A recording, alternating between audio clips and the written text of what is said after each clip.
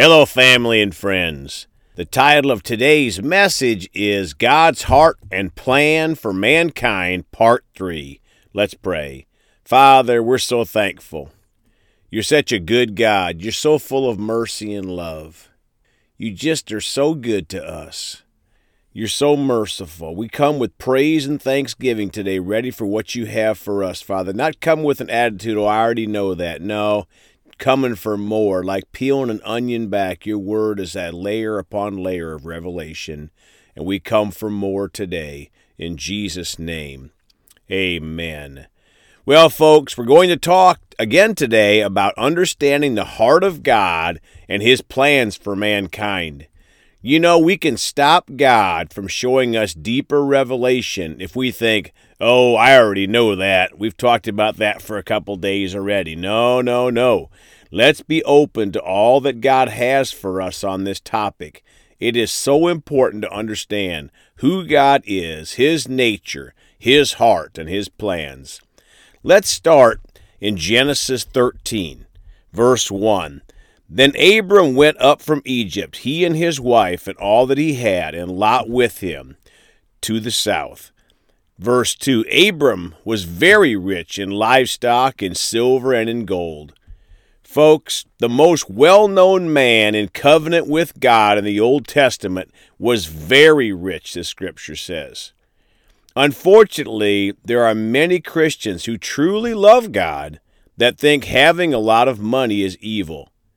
That would be a shock to God, as he made Abram very rich. In fact, God's golden streets in heaven, I would think would consider him to be very rich also. Come on, folks. Let's read 1 Timothy 6:10. For the love of money is the root of all kinds of evil, for which some have strayed from the faith in their greediness, and pierced themselves through with many sorrows. You see, folks, Abram didn't love money, he loved God. And he was blessed financially and in many other ways. You see, many poor or middle class or rich people love money. It's not about the money, it's about loving it. God wants to bless us in all ways, including financially, so we can bless others. If we want to help people in financial need, we can't do it if we are broke and barely getting by ourselves. Have you ever thought about this? If people think money is so evil, why don't they give half or 3/4 or all of their money away? In the same way, if sickness is from God, why would we even go to the doctor or hospital for healing?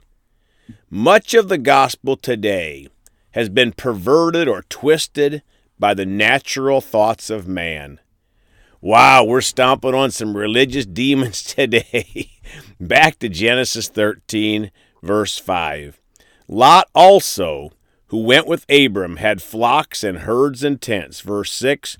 Now the land was not able to support them, that they might dwell together, for their possessions were so great that they could not dwell together.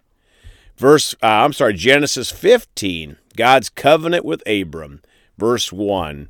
After these things, the word of the Lord came to Abram in a vision, saying, Do not be afraid, Abram. I am your shield, your exceedingly great reward. So, folks, God is protection and our great reward. This is part of his heart and plan. Verse 2, But Abram said, Lord God, what will you give me, seeing I go childless, and the heir of my house is Eliezer of Damascus. Verse 3, Then Abram said, Look, you have given me no offspring. Indeed, one born in my house is my heir. Folks, Abram asked God. James 4:2 says, You do not have because you do not ask. Folks, God's heart is for us to ask him in faith. Now going back to Genesis 15, verse 4. And behold, the word of the Lord came to him, saying, This one shall not be your heir, but one who will come from your own body shall be your heir. Verse 5, then he brought him outside and said, look now toward heaven and count the stars, if you are able to number them. And he said to him, so shall your descendants be. My friends, God's heart is to give us the desires of our heart. Psalm 37:4, delight yourself also in the Lord, and he shall give you the desires of your heart. So, folks, the first part is to delight or enrapture ourselves in the Lord. Then he shall give us the desires of our heart. Going back to Genesis 15, now verse 6, and he believed in the Lord, and he accounted it to him for righteousness. Folks, again, God showing that he wants to be in covenant with righteous men and women. Genesis 17, the sign of the covenant. Verse 1, when Abram was 99 years old, the Lord appeared to Abram and said to him, I am Almighty God, walk before me and be blameless. Folks, God's heart is for us to live a clean life for him. Don't be deceived by the many end-time pastors and preachers that preach the world and not the Bible. Many are people pleasers and not God pleasers. Jesus is coming back for a clean church. Verse 2, I will make my covenant between me and you and will multiply you exceedingly. Folks, you see Abram's reaction in the next verse. Some people want God's best, but they won't worship, praise, or honor God, or even go to church regularly. Verse 3, then Abram fell on his face, and God talked with him, saying, as for me, behold, my covenant is with you, and you shall be a father of many nations. Verse 5, no longer shall your name be called Abram, but your name shall be Abraham, for I have made you a father of many nations. Friends, part of God's heart is for us to see ourselves like God sees us. He doesn't see us, his children, as defeated. He sees them as overcomers by the blood of Jesus and the word of their testimony. See, we give our testimony. Verse 6, I will make you exceedingly fruitful. I will make nations of you, and kings shall come from you. Verse 7, I will establish my covenant between me and you and your descendants after you in their generations for an everlasting covenant to be God to you and your descendants after you. Folks, God wants us to choose his everlasting covenant. He wants us to allow him to be our God, and the same for our descendants. Verse 8, also I give to you and your descendants after you the land in which you are a stranger, all the land of Canaan, as an everlasting possession, and I will be their God. And God said to Abraham, as for you, you shall keep my covenant, you and your descendants, after you throughout their generations. Verse 10, this is my covenant, which you shall keep between me and you and your descendants after you. My friends, God says we shall keep God's covenant.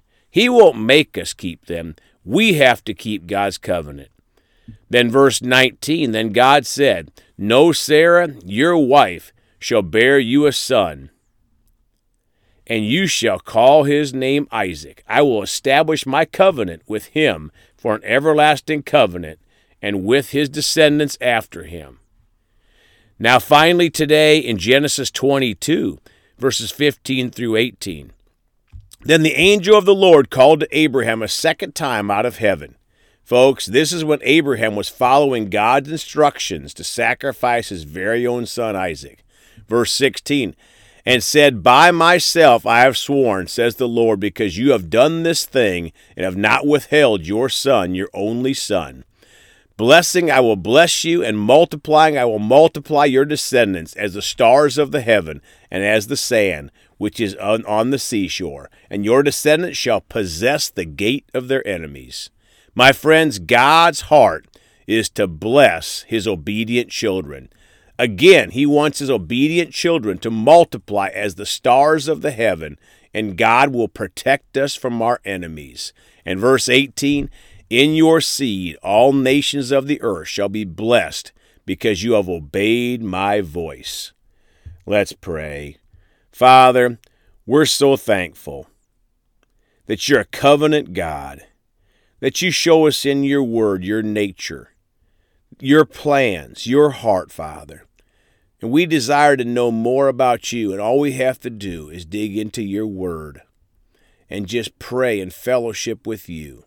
You want us to know you more. You created us for fellowship. And Father, we thank you for showing us through these scriptures, Father, how to get closer to you and what your plans are for us. In Jesus' name, amen. Well, folks, you can contact us at celebratejesusministry@gmail.com. Please go talk to someone about Jesus today. We love you all. And remember, Jesus thought about you on the cross at Calvary.